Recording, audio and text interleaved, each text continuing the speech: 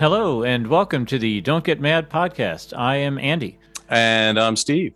Here on the Don't Get Mad podcast, we attempt to have productive conversations about important, difficult topics. We don't pretend to be neutral, and I think this particular cast is going to be evidence of that. But we also do commit to being reasonable, civil, and genuinely interested in refining our own ideas as well as influencing those of others, namely you in the expansive listening audience. We don't stoke outrage, we don't call people names, and we make a sincere attempt to understand people who see things differently than we do. Tonight, ladies and gentlemen, we're going to discuss the recently leaked draft of a Supreme Court opinion written by Justice Sam Alito that would overturn Roe v. Wade and allow state legislatures to regulate or even to ban abortions in their state. Before we start discussing the merits of that opinion, I'm going to briefly try to summarize what it actually says, and that's going to be a bit of a challenge. People spend their lives trying to sort this stuff out, and so it can get a little hairy at times. I'm not a legal scholar. I just play one on a podcast. Tonight, we're legal scholars. But I think that's part of the point, is we're going to try to boil this down to a level that that most people can sort of get their heads around it, as we've attempted to do over the past couple of days. Here's the money quote from the new opinion. Alito writes, in this new opinion, "We hold that Roe and Casey must be overruled. The Constitution makes no reference to abortion, and no such right is implicitly protected by any constitutional provision, including the one on which the defenders of Roe and Casey now chiefly rely, the Due Process Clause of the 14th Amendment." That right there, that is the essence of the opinion. It's right up front. There was some speculation that the justices might find a way to uphold the Mississippi law without completely overturning Roe.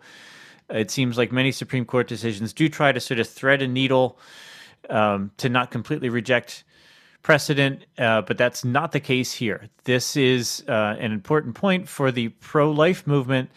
Those couple of sentences represent a major victory, and they are absolutely thrilling. They are just about the best outcome that a pro-lifer could have imagined for this decision. And of course, that also means it's the worst possible outcome that the pro-choice movement could have feared. So in this opinion, Alito argues two things. First, he argues that there is no right to an abortion in the Constitution. And secondly, he argues that stare decisis does not require upholding Roe or Casey or any part of those decisions. When he makes the case that there's no right to an abortion in the Constitution, the first part of that is easy. Of course, the word abortion is not in the Constitution anywhere. However, in the original Roe v. Wade decision, the court decided that a right to privacy, which had been established by the court in a prior case, included the right to choose an abortion. And everyone agrees, and I didn't really understand this, everyone agrees that there is a basis in the Constitution, more specifically in the Bill of Rights, for finding rights that are protected for Americans, even if they're not explicitly mentioned in the Constitution. In the Ninth Amendment, there's text that says, "The enumeration in the Constitution of certain rights shall not be construed to deny or disparage others retained by the people." In other words, the Ninth Amendment specifically says, just because we didn't list a right doesn't mean that the American people don't have it. This is not intended to be an exhaustive list. So in several cases before Roe, the Supreme Court found that there is such a thing as a right to privacy. And Roe then decided that the right to privacy included a right to an abortion. Roe didn't exactly spell out where the right to privacy was implied in the Constitution, but defenders of Roe most often locate the right to privacy in the 14th Amendment, which says, "No state shall deprive any person of life, liberty, or property without due process of law." And defenders of Roe found that the right to privacy is contained in this concept of liberty. Now, Alito specifically argues that that's not correct, and I agree with him. The standard the court has used in the past to identify a right implied in this clause is that any such right must be, quote, "deeply rooted in this nation's history and tradition," end quote, "implicit in the concept of ordered liberty." And Alito mentions those two requirements and cites a case that stated them. Alito then spends pages of this decision, and that's one of the reasons it ends up being a very long decision, wading through legal history showing that there is no deeply rooted tradition in America of a right to abortion. In fact, if anything, there's a deeply rooted tradition of abortion as a criminal activity. He says that most states started outlawing abortion by statute in the 1800s, and that by the end of the 1950s, all but 4 states and the District of Columbia made abortion a crime, except in cases where the life of the mother is at stake. Furthermore, Alito makes the case that even before the 1800s, abortion was implicitly a crime based on common law. And to establish that tradition, he then delves into British law traditions, whence came our own American tradition. So his argument definitely gets into the weeds a little bit, but what he's trying to show is that there is You should say swamp, Andy. It gets into the swamp. It does, but all he's trying to do is show that there is no basis for concluding that abortion was a traditional American right. So he first argues that abortion is not a right found in the Constitution, and then he argues that it's okay to overturn it, that stare decisis should not prevent us from overturning it. And his argument for that, or his strongest argument for that, is that he first points out that, quote, some of our most important constitutional decisions have overruled prior precedents. And Alito names 3 prime examples. Brown versus Board of Education overturned the separate but equal doctrine. And he names a couple of other less famous cases. And then he lists a footnote that goes on for multiple pages, including tens, maybe 100 cases where where the Supreme Court has overruled prior precedent. So he just shows that we've just done a couple pages, several pages. Well, how many footnotes did he include in this thing? Right. I mean, overall, he has pages and pages of footnotes, but that particular footnote, that one footnote, I think spans 2 or 3 pages.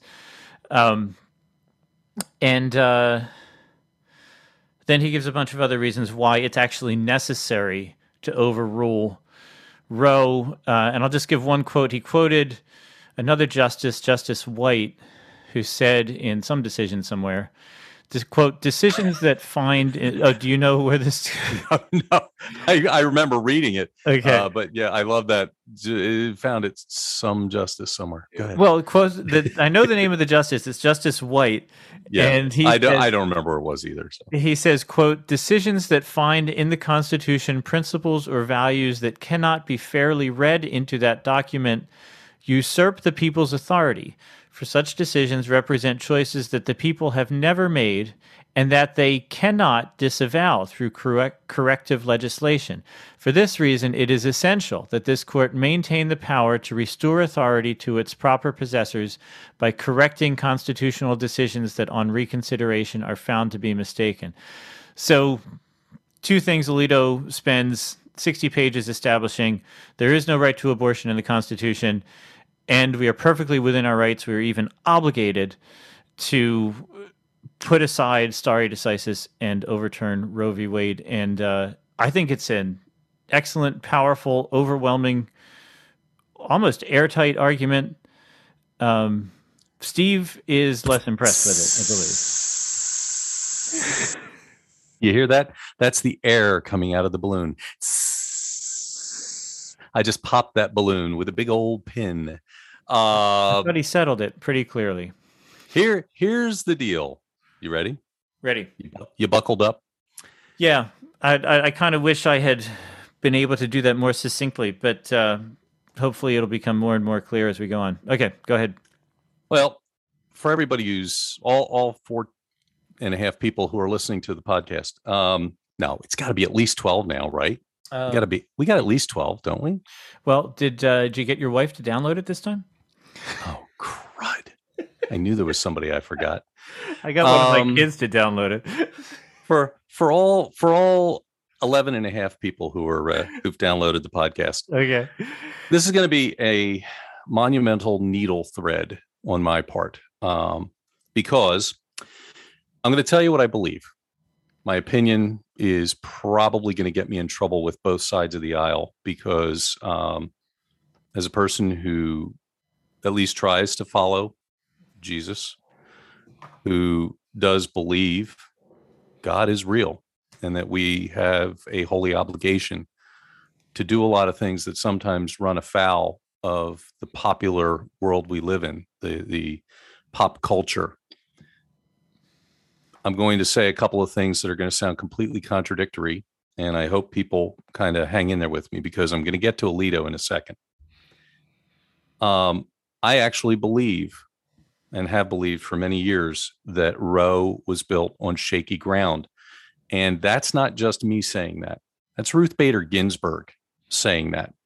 And Alito quotes her in this ruling. And I'll bet you that if Ruth Bader Ginsburg was still alive, she might have wished she would have rephrased things, because you won't find a bigger protector of women's rights than RBG. And she is rightfully held up by women and for all the things that she has fought for over the years, dating back into the 60s, as a champion for women's rights. And so when Ruth Bader Ginsburg tells you that Roe was kind of on constitutionally iffy grounds, you have to take it seriously. And I did, and I have. That's not just the faith side of me speaking. That's the person who tries to look at these things and say, hey, I am a Christian and I am obligated to live under the Constitution of this country. And there are going to be times when my faith is going to run headlong into that Constitution, because like it or not, whether we think it was built completely on faith-based principles, there are things in there that are ultimately going to cause us conflict. We'll be standing up for Christ at some point, and we will possibly run afoul of something, some legal precedent as a result of that. Fortunately, in my life, it hasn't happened yet, but who knows? It could. So on its face, I believe that Roe was going to be overturned sometime. And with a 5-4 majority in this case, with Roberts being the swing vote over to the minority side, it was highly likely it was going to happen here. And oh, by the way, the fact that Gorsuch, Kavanaugh, and Coney Barrett lied to your faces. No, incorrect. But we'll come back. Oh, sat there and said stare decisis, and Gorsuch with established precedent. You have to bend over backwards to not get the sense that these folks were just telling you what you wanted to hear. And everybody knew what that meant. I watched those hearings as closely as anybody. And every time that came out of somebody's mouth, I went, yeah, right. That's about number one. What are you going to do? Impeach them? They got a lifetime appointment. So they were going to say what they had to say to get passed and get done. But that's an opinion. That's not a fact. I just suspect that. But with this majority, you knew it was bound to happen. It was bound to tumble. So you would think I'd be all kinds of happy about this, because as a Christian, I don't like abortion. I do see this as a life matter. I do see this as a potential child. And when Jesus says, suffer the little children to come to me, he's making a point, not about abortion, but about the care we have to put into the children that we are entrusted to protect. And it just strikes me from that perspective as a person of faith that I can't just say I can't do abortion. I just can't get my head around that. That being said, I find this entire screed by Alito and whoever signs onto it as potentially one of the most dangerous rulings for the constitutional republic ever. And that goes back to things like Dred Scott and Plessy, which were horrifying decisions that were fortunately later overturned, which, by the way, gets to Alito's point about stare decisis, that you can't just say it's precedent, it will never be touched. No, the Supreme Court does have an obligation and does have a responsibility to go back and revisit, maybe not throw out en masse, but certainly revisit bad decisions. But stare decisis means something more, which is that you can't just willy-nilly go throwing out decisions. There has to be a legal rationale for it. And you would think with 94 pages, 60 of which are, content and the rest are footnotes, that Alito has made a powerful case for this. What he has done is he has so overblown on the antiquity of the abortion issue that he has completely overshadowed the pure constitutional issues that could have finished this decision in 10 pages. And as a consequence, he has thrown things in the footnotes and thrown things in the text that basically say, not so many words, you're a woman, you don't got rights. Now, the right to privacy is nowhere in the Constitution. Show me where it's in the Constitution. It's nowhere in the Constitution. However, what you have are things like the Third Amendment, which is a weird one to bring into this discussion. But seriously, think about this. If the framers of the Constitution didn't have this concept of privacy in some form in mind, they would not have written, no soldier shall in time of peace be quartered in any house without the consent of the owner, nor in time of war, but in a manner prescribed by law. So there's even in that one amendment that has absolutely nothing to do with this particular topic of abortion and privacy, there is a sense in the Constitution that we have individual rights. The fact that the right to privacy is not enumerated is one of the key mistakes in Roe, that they did not build the foundation on something stronger than that. There are a couple of things, too, that I want to just say real quickly, because we're going to be coming up to a break, and Andy got his introduction out. I'm going to get mine done here real quickly. You raised a couple of the points, Andy. There are several Supreme Court precedents that we've already talked about that basically say this could have happened at any time. Overturning a Supreme Court precedent is not unheard of. And in this case, certainly not unheard of when you look at how the court got stacked and how the tenor in the states have been under Republican control. This was going to be a court case at some point. The fact that I find a lot of what Alito has done is kind of editorializing, and he throws some footnotes in here that are head-scratchingly obtuse and so far back in antiquity that you go, yes, but you're talking about people who made decisions. Take a look at Matthew Hale trying witches. We're using him in this context as some kind of a touchstone for this decision, and using him as some kind of a prop for all the laws that should tell you right there that the laws of that time do not reflect the laws of a time where we understand this whole the whole nature of pregnancy completely differently. We understand beyond quickening.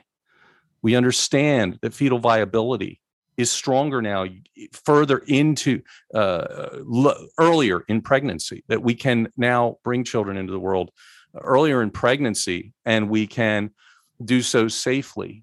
And so a lot of these things that he has quoted are from a time and an age when women were property, when blacks had no rights, when the notion of what constituted a viable child was different. And it was, he's quoting people who really he should never have gone near.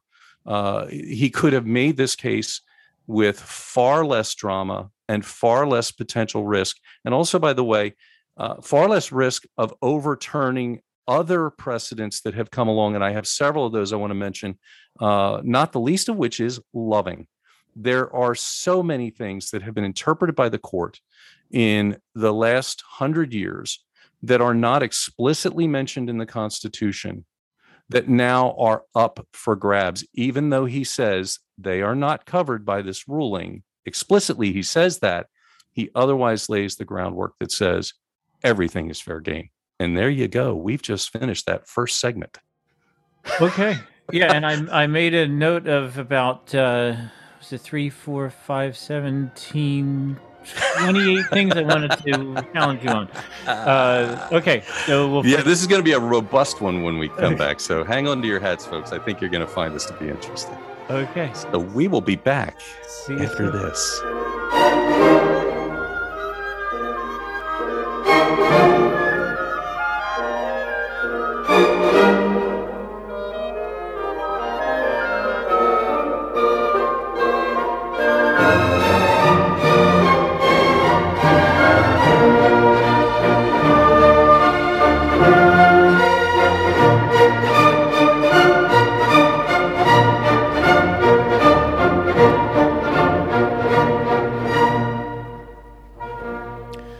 And we're back. So, Steve, first of all, you said that Gorsuch and presumably... Oh, no, you actually mentioned... Oh, wait. Let me do the sound effect first. This is the part where Andy lets the air out of my balloon. You said that Gorsuch and Kavanaugh and Barrett all lied. You're right. I shouldn't have said that. They did not lie, and however, there are many people. It's important to address this because I think many people all over America are really angry at them, and I can understand that. So they didn't lie. In particular, I actually went over a video of actually Alito's testimony, which is roughly similar to Gorsuch and everybody else's, where they were asking him, it would have been, I think, Arlen Specter and a couple other people asking him about what do you think of Roe v. Wade, and he referred to it as settled law, and all of the justices did. But the thing about settled law is it has no particular meaning. As Alito argued in his opinion, he took stare decisis into account, and he showed that the Supreme Court overrules itself all the time. The fact is, it is settled law. All that means is that the Supreme Court has decided it, but the Supreme Court has the well-established authority to overturn settled law. So settled law doesn't really mean anything. And then so what you're saying is he was only being, duplicitously evasive instead of lying. As yes and no. He was dealing in technicalities, like a lawyer would. He was being duplicitously evasive. And he's in a room full of lawyers.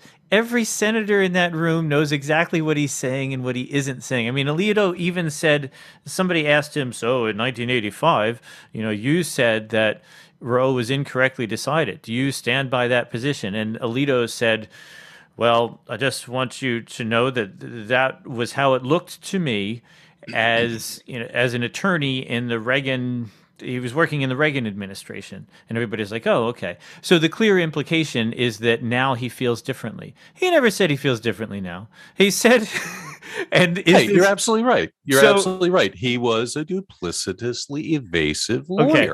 And so here's why. I love those two. First of all, do you remember Ketanji Brown Jackson refusing to define what she thinks a woman is?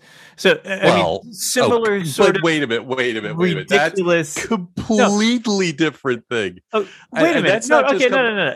No, it's not completely different. What it is ducking the question. What it is. Hold on a minute. There's two different things. One is a legal. One was a discussion of legal in a time when the Supreme Court confirmation hearings were actually moderately under control. Now we're living in an age where you're never, ever going to get ever again, unless God Himself sends down an angel to tell the Senate to start playing nice. You're never going to get the kind of confirmation numbers that you once did, even for Alito. And so, now we're not just talking about legal topics. We're talking about, what is your faith? What is a woman? And we're getting into these things that go way beyond the bound of legal scholarship. And so, I think it's a completely different situation. Well, except that the definition of a woman may very well be a relevant point in a Supreme Court decision in the not too distant future. So I think that is potentially a relevant question, and she ducked it. And I'm not even really criticizing her for it, because there's no right answer in that situation, just as Kavanaugh and Barrett and Jackson and every Democrat nominee, basically every Supreme Court nominee since Robert Bork in 1987, who, remember, Robert Bork told you straight up that he was going to overturn Roe v. Wade, and he got rejected by the Senate. He was borked. He was borked. That started the term bork. And that's when you attack a Supreme Court nominee, and every nominee since him has learned to dissemble and to evade questions and to say a whole lot of very eloquent nothing. And that's what the three guys did. Here's the thing, though. I want to underscore in why I have an issue with how Alito has gone about this, because this topic of stare decisis is a good one. There is a way that you, as a Supreme Court, overturn previous precedent. It is done in a properly functioning court. It is done in such a way that you do not call discredit on the court itself. It is done in a way that, you can blame people outside for not giving the court the credit it is due for trying to be legally stay close to the law, as opposed to letting all kinds of extraneous emotion and morality into the mix. Because let's be very candid, law and morality are not always the same thing. Law should be informed by a worldview that is morally based, but it is not always the same thing. In this case, Alito uses terms in this ruling that essentially call the legitimacy of the court itself into question. So, for example, he uses this phrase. He calls out abuse of judicial authority on Roe. Now, that's his opinion. That's not necessarily, that's not like somebody can sit there and say, you know what, I can prove it was an abuse of judicial authority because you know what, they didn't listen to any facts in the case and they just went ahead and they did whatever they wanted to do anyway. No, there's deliberation, there's detail. Now, you may not like the opinion. I didn't like the opinion, but that doesn't mean that it was an abuse of judicial authority. We have gotten to this point in our culture. We are so comfortable with throwing these inflammatory words around that they're going to show up claiming that somewhere inflammatory language, like claiming that somewhere in the opinion Alito said that women don't have any rights anymore, which is what you just said about 5 minutes ago. What I was trying to say is that the way he has written this and the authorities that he has used have made it such that you have to ask whether he is ruling constitutionally and saying, you know what, it kind of is irrelevant. We're going back so far in this that we are not proving the constitutionality of this anymore. What we are doing is we're laying out a case that is going from a time when women truly didn't have equality. And that's really got to be understood in this context. It's not just about,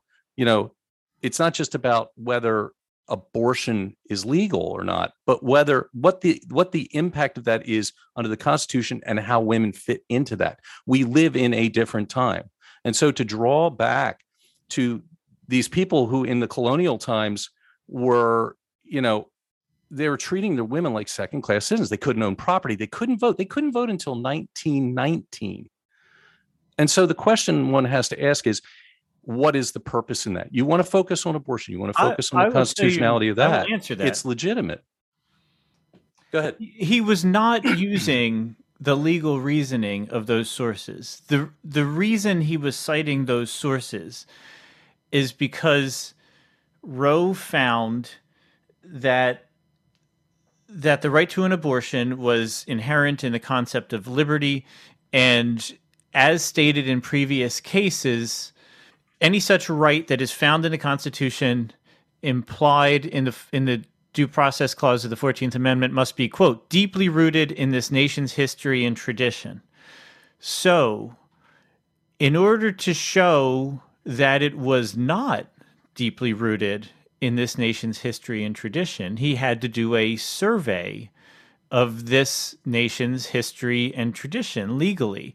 And so he did. And he covered this nation's legal history starting with the statutes when states started passing laws in the 1800s. Oh no, he went further back than that. And he went further back than that.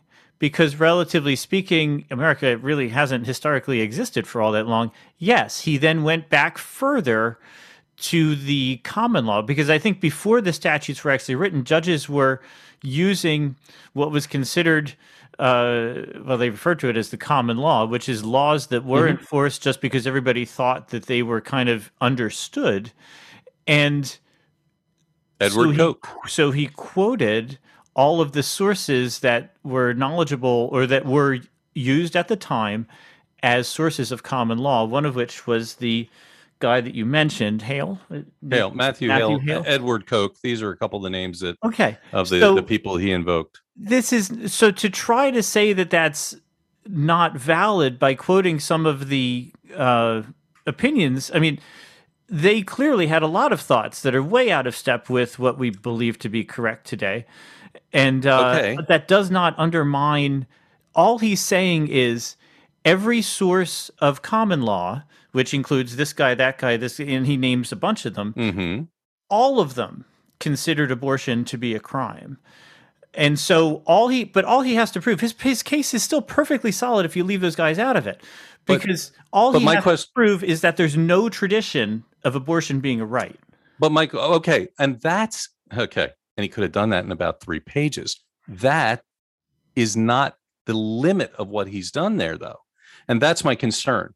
It's one thing to say that there was no tradition of this. Now, you could argue for many other, you can argue for Gorsuch, because I've read some of his opinions. You can argue for other previous opinions. You can argue for Robert's opinions. You can argue for even some of the liberal opinions that they tend to, that they are reasoning through these things and they reach back.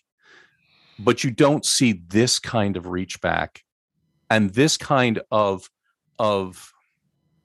washing away the fact that we're talking about women. I want to quote you something here, because I think this gets to the core of what my concern here is. He says, and I'm going to figure out which page it's on, but this is from this ruling.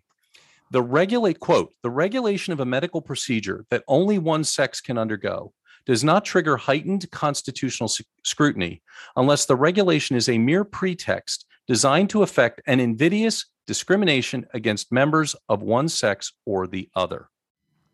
Okay. He's quoting some previous decision, I believe. He is. And so my point is this. You got a womb? I don't have a womb. Do you have a womb? No. Okay. So is this is outlawing abortion, is rolling back Roe v. Wade, rolling back Casey, overruling Casey? Is it going to affect you or me in any way whatsoever if we were the father of a child? Yes. No. You said in any way whatsoever. Absolutely, it's going to affect me. Sure, you can evade your child support. You can run away, which millions of men do, hundreds of thousands of men do. But you are not carrying that child to term. Yeah. This is a sex-based issue.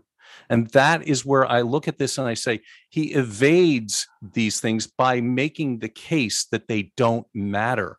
But what this is really showing us is that it does matter, because you and I, we have no way of knowing. I mean, you were in the delivery room, I'm going to guess, for your kids, right? Yeah. I was in the delivery room for all 3 of my kids. I can't even begin to imagine what it would be like to not have been there, to not have had that opportunity to hold those children. And that's part of what drives my sense that we need to do more to stop abortion.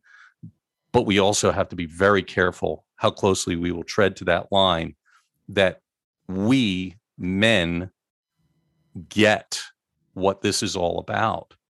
And yes, women are fighting this fight too. Women are out there fighting this fight. This is not just white middle-aged men doing this.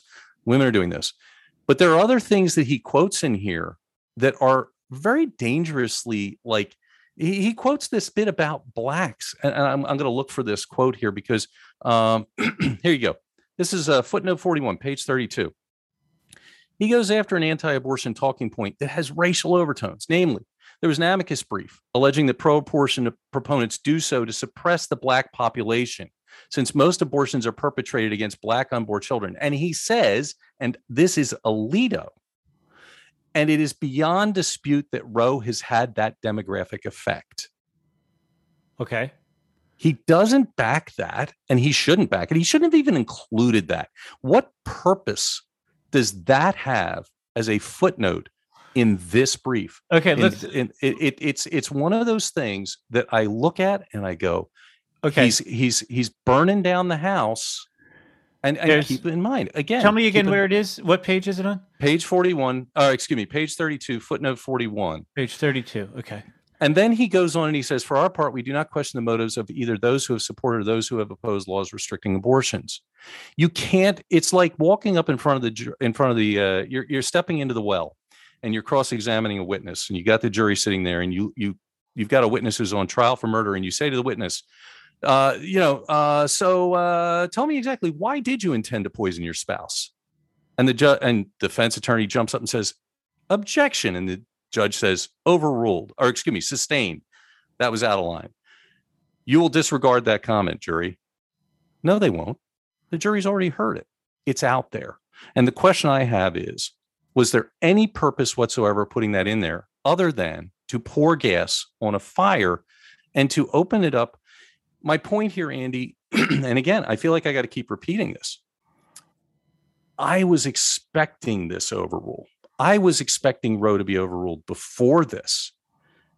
It's surprising me that it took this long. But this opinion has ripple effects in it that we have not even begun to understand. If this goes beyond draft to be real law, not real law, to overturn a previous precedent, it has ripple effects. And it's all throughout here. I'm seeing it elsewhere. Okay. I mean, I would like to answer the question that you asked, which was, sure, what is the point of putting that in there? The point of putting that in there is he had just talked about the way that the motivations of pro-life people are questioned. And he points out that the motivations of pro-choice activists can be questioned with just as much validity. So we must accept the motivations of both sides at face value. That is a reasoned argument to me. It's a reasoned argument that is then undermined by the fact that he went and included that particular quote. He never... Why? He never should have even had to go there. Why did he go there? Okay, so why did he go but there? You don't object to his including the questioning of pro-lifers. It's irrelevant. What the pro-life, I hate to put it this way. Wait, so why is it okay to include the explicit argument that the motives of pro-lifers are suspect? But no, I'm saying neither of these. Neither of these should be in there. None of that has any relevance. The motives of the pro-life or pro-abortion lobbies, pro-choice, have no relevance to this. Motives, they have no relevance. If this is truly a legal argument, about the constitutionality of it, of this particular Mississippi law that is up for debate, and about whether it should be upheld or turned back, whether Roe should be overturned, it has no relevance. No, and that's my concern. He's responding to arguments. He says another amicus brief relied upon by the respondents. So another amicus brief relied upon by the parties to the legal case tries to dismiss the significance of the state criminal statutes that were in effect when the 14th Amendment was adopted by suggesting that they were enacted for illegitimate reasons. So he has to answer the argument that statutes should be ignored because they were motivated for illegitimate reasons. And so then he has to address what those reasons were. Speaking specifically about Roe ignoring the state statutes. Yes. Roe, yes. People involved in the Roe case tried to dismiss the significance of all of the anti-abortion legislation by saying that it was all motivated by racism or Well, other offensive or illegitimate reasons. okay, and let's take a Actually, step back there. he says fear that Catholic immigrants were having more babies than Protestants. And actually, I noted that. Hang on a second here. Let me find this because I had a note about that in here.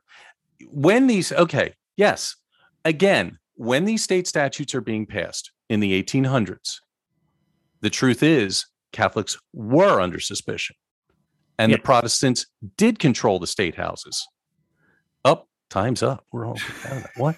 And women, again, did not have the right to own property, did not have the right to vote, did not have rights to go into the legislature and argue their case.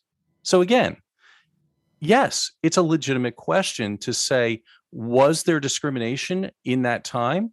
Well, okay, and let's take another step back. Again, the mores of the time suggested abortion was illegal. I don't think anybody's disputing that. Roe specifically disputes that. And that's why he spends so much time trying to establish it. Okay, I will confess to you that it has been a few days since I read Roe. Okay. But I will say this.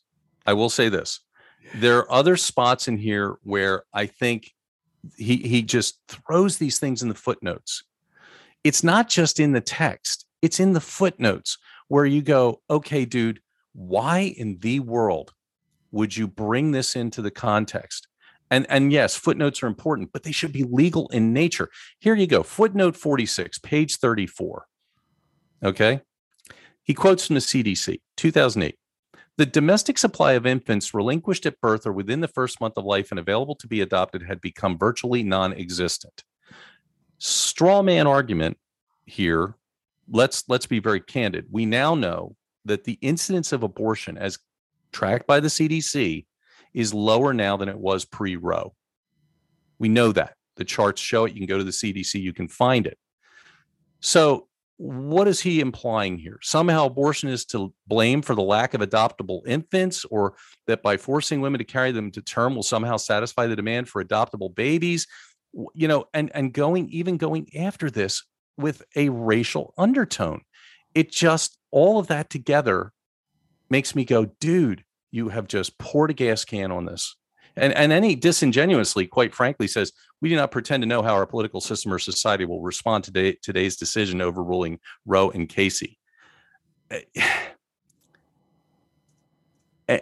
Either naive, wishful thinking, but this is a gas can. This is a gas can ruling. It could have been done more closely to a strictly legal, fact-based, take the murderers and abortionists quotes out of it, which he threw in there. Take Matthew Hale and Edward Koch out of there, which he could have very easily done. Focus on the constitutionality of this.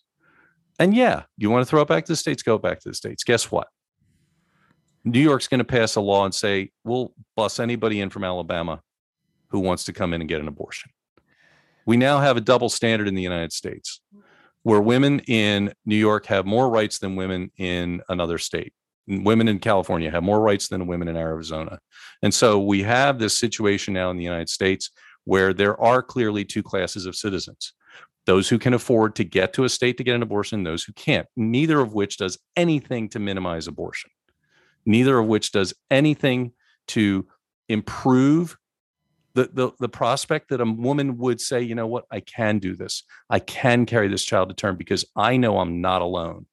Because I know that it's not just about getting the baby there. There will be somebody to adopt it, a good family to adopt it, because I'm not going to go into poverty if I carry this baby to term, because I won't lose my job if I carry this baby to term, because I won't have to worry about the deadbeat father who skipped out on me if I carry this baby to term. But that's not who we are as a country. We don't do that stuff. We are this rugged individual country that says, well, you got yourself into that mess, so guess what? You're living with it, and I don't have any responsibility to do anything to help you. And we keep cutting back on welfare support. We keep cutting back on social programs. We cut taxes and we cut programs. And now we've got a situation where, you know what? Let's just roll back Roe. Let the misery continue. It's not stopping these unwanted pregnancies, and it's not going to stop abortion. These are excellent questions for legislators to consider when they are setting abortion and welfare or social welfare program policies. You're right. I'm not railing at that point against the overturning of Roe so much as I am the fact that we, Christian community, the anti-abortion community, we think this is a win. It is. It's not a win. It is a win. It is not the win. I mean, the fight, not even a fight. I don't know. The effort goes on. But here's the thing. I am discouraged by the sudden self-doubt. Suddenly the pro-life movement is decrying the fact that this doesn't help women. We haven't helped women enough. I have never known the pro-life movement to be anything but something that included as a major component, perhaps the major component of it, helping women materially and otherwise. There was a podcast I listened to very recently that interviewed 5 heads of different pro-life organizations, and all of them, when asked about their response to the overturning of Roe, all of them nearly immediately said, you know what this means? We need more than ever to increase our efforts to help women and families that need help. And I'm not going to dispute that. Here's where I would challenge you on that. I know of several individuals. This is the incongruity, though, of where we are as Christians in this country when we line up behind political parties and behind ideologies, as opposed to going back to the Bible and saying, you know, what do we do? That's great. Those 5 that you heard, fantastic. That doesn't accommodate every single person in this country. That doesn't cover every woman who has need. That covers women who can get there, who have that in their community. And as we now well know, throughout the Midwest and the South, hospitals are closing. Where's the neonatal care coming from? Where's the prenatal care coming from for these women who are in these communities where the hospitals are vanishing because the health system is going away? The Christian community isn't doing anything about that because we can't. And so we have this double standard where we are behind this principle of slash and burn on taxes, which has a ripple effect in terms of programs. And then we want to say, we're going to pick up the slack and we're going to take care of people. But there's no way we're taking care of all those people. We are only taking care of those people who we can see, who can get to us. And we are living in a time when we're just, you're right. This is not an argument about this particular ruling. My concern here, my frustration with this ruling and my frustration with Alito is that it fails to take into account and it fails to give even a passing nod to all of those other systemic struggles that are now going to happen. And he basically wipes it away. It's not my problem. It's the state's problem. Well, guess what, dude? You just created more than just a problem for the states. You've thrown women back 50 years. Whether you or I like the notion that abortion is taking a life is somewhat second to the fact that you are essentially telling all these women all of that you've had for 50 years, goodbye, struggle again. I don't agree with it. I don't agree with, like I've said multiple times, I don't agree with abortion as a birth control method. I don't agree with it. I just believe abortion is a birth control method. Bad idea. It's amoral. It's immoral from my perspective as a Christian, but it's also not solving the problems. And this ruling, as I read it, with neutral eyes, not with somebody who's pro-abortion, but as somebody who's looking at it and trying to empathize with the people who it affects most, who are not me, but women, and women in some some who want the luxury of having an abortion just to get out of a pregnancy, and they got the money, and they think it's not going to affect them. And then a couple of years later, they go, wait a minute, that was a big deal. And it haunts some women. But I look at this and I go, he's just so blithely indifferent. He's not. Don't. Now you're making personal attacks on him. I think. Would you say that he in any way? Would you say that he in any way says in this ruling, anywhere in this ruling? Because I looked. Now I may have missed anywhere in this ruling. Did he at any time embrace the reality that some women do this because they feel trapped? I think. I have a pretty nuanced response to that. First of all, the short answer is no, he did not. See? And secondly, I like that he didn't. I often, when it's not a Supreme Court justice's job, I mean, he's only, as you pointed out, he's careful, you're about to go there. As you pointed out, he's only supposed to be ruling on the constitutionality of the law. And these are important issues for the states to decide. Now, I know, and you're right. You're absolutely right. You're absolutely right. But here's the thing. No, I'm not done with my answer yet. Go ahead. The other thing is, I also tend to think this way, and so the assumption, I often, when I'm reasoning through a complicated issue, I don't take time to state the emotional implications, not because I disagree with them, but because I think they're so obvious that it's not. I mean, everybody agrees that women are going to need help. We're going to have to help them. I sort of feel like that's not at issue. The fact that I don't say it doesn't mean I don't believe it. I'm not saying it because it's not. Sorry. It's not that I'm not saying that women need help because I disagree with that statement, but I'm not saying it because I think it's so obvious that it's not even, and also everybody else is saying it. It's been said. But here's the thing. In this ruling, he takes such great care to emphasize the anti-abortion side, that there are several cases in here, and I've got many other footnotes in here where I can go. I have like 6 pages of these things where he makes these broad brushstroke statements about the pro-abortion side. They can't justify. They didn't justify. They don't have an answer, etc. But then on the anti-abortion side, he has voluminous, where some of it is emotional. That's my problem with this, Andy. He's got this double standard going. And because we, quote unquote, we evangelical Christians like the outcome, we're giving him a pass for the fact that he's doing other things in here that are setting this country up for further conflict, not de-escalation. There was going to be conflict anyway with overturning Roe. Let's be candid. There were going to be protests. There were going to be marches. There were going to be struggles in state houses. That was going to happen.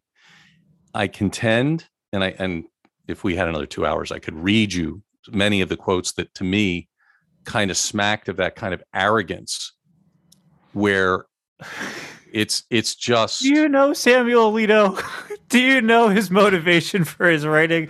I honestly think he may or may not be a man of good character. Roe was egregiously wrong from the start. It's a legal opinion. Wrong. It was, and I completely agree with that assessment. And a lot of people do.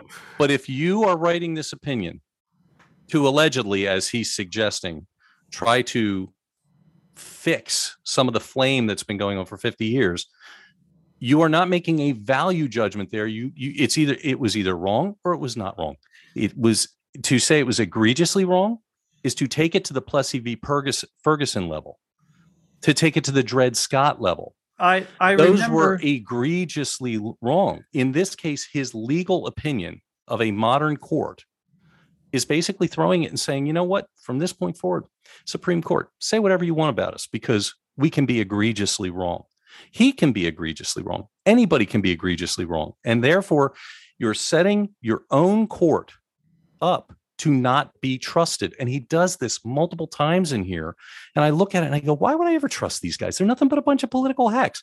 And yet he and Roberts and everybody on that court and Thomas, they're all out there lamenting the fact that the court is not taken seriously anymore. Well, guess what?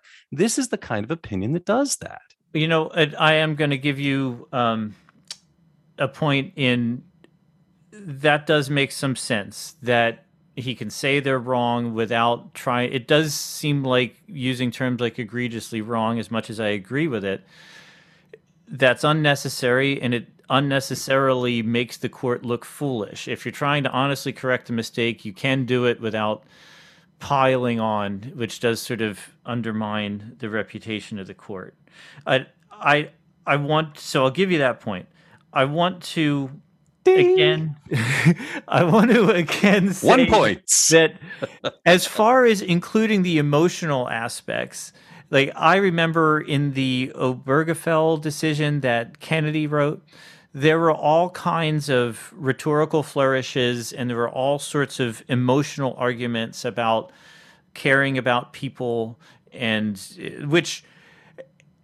my response to that was I was mildly offended that that was in there. Is it because I don't care about people? Absolutely not. It's because I don't need him to tell me to care about people. I don't need a Supreme Court justice to lecture me about how I should feel about certain things. What I really need from a Supreme Court justice is for him to explain all the legal details about why certain things are constitutional and why certain ones aren't. So, I mean, so Alito left all that stuff out, and I like it.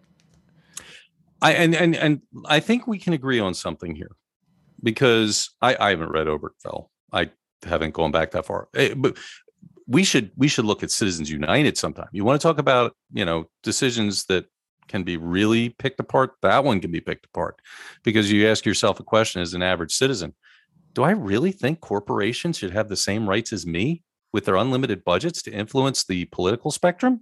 And the answer is not always clear. So there's plenty of other rulings we can look at, but I think we can agree on one thing.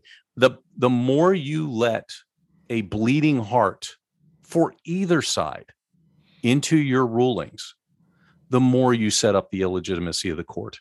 Because what you're showing people is that it's not just about the law. It's about that you are letting yourself think about all of these other extraneous issues. And that's where I'm kind of like, it's like I said, I'll say it again, because I feel like I'm going to have to repeat this 6 times in the comments section of our website, of our Facebook page. I expected this. The Christian enemy is happy anytime we save a life. The Christian enemy is not happy, though, that we live in the naive world that we think we're picking up all that slack, because we're not. And that's where I go, we have to figure out how to navigate the next step here, not just where we've been. By the way, we have 1 minute left in our meeting. So we need to take a quick break, and then we can come back and we can wrap up and let everybody have the rest of their night. So stay tuned, folks. The fun ain't over yet.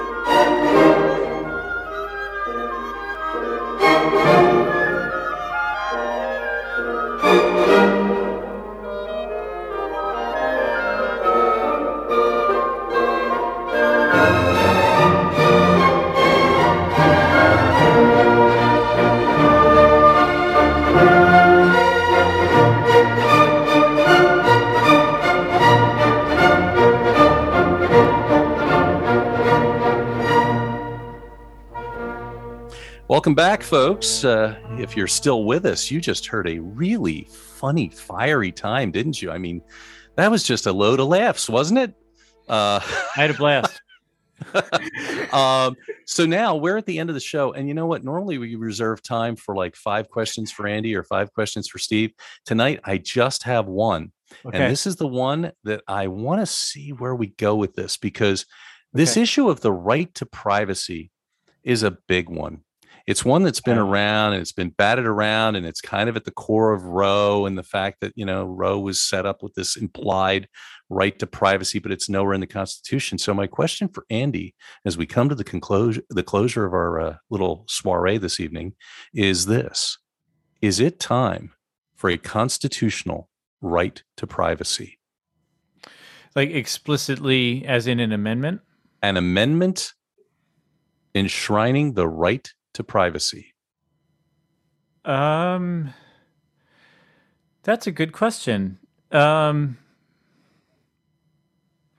going to say no. I think, well, when I started researching this case, I admit I didn't necessarily buy into the existence of a right of privacy, and I'm a little more open to it now. And it's notable that this decision does not reject the right to privacy. It does reject specifically the idea that a right to privacy implies a right to an abortion. So, as of right now, I think that the right to privacy, as you pointed out, implied by was it the Third Amendment? You said that you can't have soldiers. Well, yeah, I just threw the Third Amendment out there as an example because it kind of gives you this sense of what the Constitution was doing at that time when the framers were facing the issues of their day. Yes, and the argument in, I think it was Griswold versus Connecticut, was one of the first, if not the first, Supreme Court cases that established the right to privacy. That one established that you had a right to privacy that allowed that forbid states from banning contraception. But they argued that implied in the first, third, fourth, fifth, which is, that you don't have to incriminate yourself. Freedom of religion implies a certain privacy, that putting all those rights together, you could sort of imply a right to privacy. And that's been pretty much accepted. So I'm going to say, I don't think you need one. Unless it would come under further attack. And like I said, I was sort of skeptical about the idea of a right to privacy existing at all, but Alito doesn't attack it here, and I don't know that there would be a successful attack anytime soon. Do you disagree with that? Do you think that's going down next? I think Alito was quite smart about one thing, and I mean, it's clear he's a smart guy.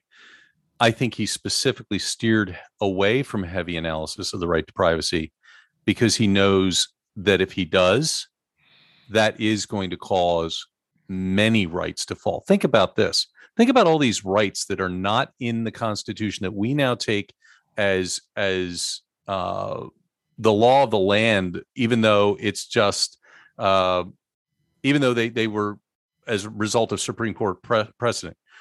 Innocent until presumed guilty. Miranda rights. Interracial marriage. None of those things are in the Constitution. Yeah.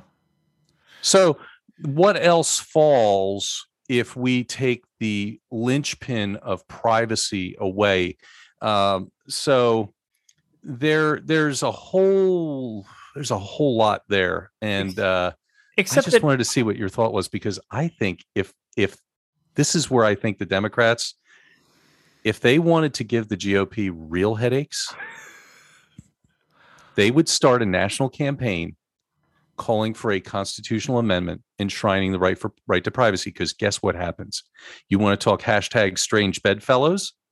Imagine the Michigan militia and AOC being together on the same page.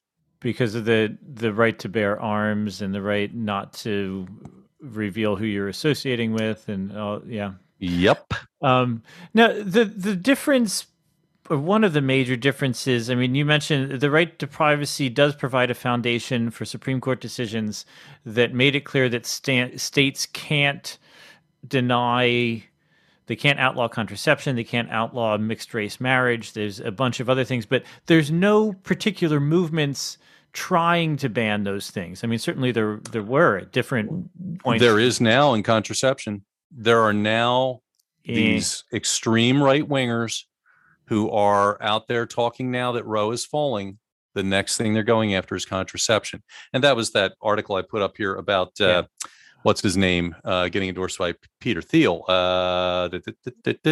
Masters. He's in Arizona, is it? In Arizona.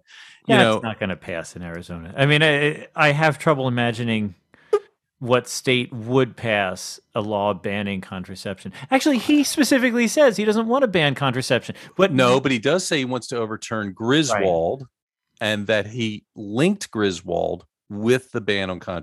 Yes. So although he may say he explicitly, I think he is being, what's that phrase I used earlier? Duplicitously evasive. I don't think so. I think what he wants to do is limit the way that Supreme Court justices are creating rights. So he either thinks that there is no right to privacy in the Constitution, or he thinks that the right to privacy does not necessarily extend to cover to cover the right to purchase contraceptives. But this is going to be it's going to be an interesting country. It's going to be an interesting country. I think that we're looking at some interesting days. I'll tell you, it's very difficult. A large portion of America really doesn't want to acknowledge any sort of difference between state governments have a right to do something versus state governments should do something. I think a lot of people are going to come to the same conclusions you have, but I see it, I really, I don't know, I'm nitpicky and into details that those are two separate arguments to me. Well, here's what I would say. Bottom line, and this is after you get done all the academic debate and all the emotional debate and the stuff that you and I have talked about tonight, it all does get back down to one basic tenet, and that is that it is all academic if we don't do something to keep our eyes open for people who need our help. Be ready to help.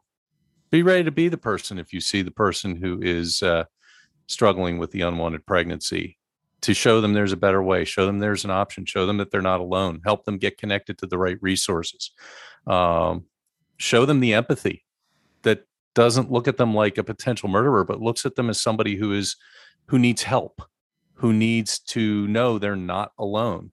And I think if we find our way back to that, and I'm not saying that a lot of Christians don't do that.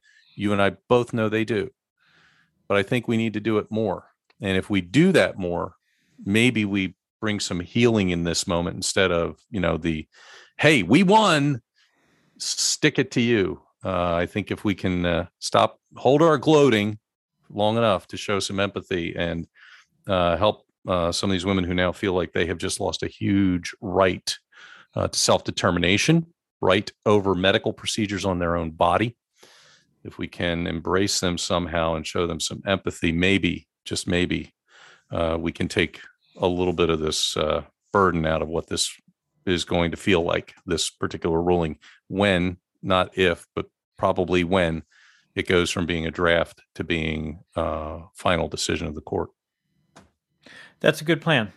We can always, like I said, my experience at the pro-life movement has always been that a major component of it, or if not the major component of it, is to help people that need help. But of course, we can always do more and we can always do better. And certainly I have encountered a number of people who don't feel like that was their experience of the pro-life movement at all. The perception is out there that the pro-life movement is about condemning people and is about limiting what people can do and about controlling people. That's a shame that we have lived up to that. That should not be. I wish that wasn't the perception. So yeah, helping is something we can always do and should always do more and do better. Well, there you have it, ladies and gentlemen. That was another Don't Get Mad podcast with two guys who we both get passionate. We didn't get mad. No, we didn't get mad. We get passionate. We got okay. That being said, I know that for some of you folks who are listening to this podcast, there may be some triggers in here on either side. And if that is the case, ping us, let us know in the comments. Please, let's try to, in the spirit of the podcast, let's try to keep things civil. But we would like to hear your comments. We would like to know what you think. And maybe even come up with some topics for future podcasts. We would love to have your engagement on that. So thank you if you are one of the dozen supporters of our little excursion into madness. Once every 2 weeks. Yeah. And tell your friends. But thanks. And Andy, I will send it to you as I say good night and good luck. Good night, everyone. See you next podcast.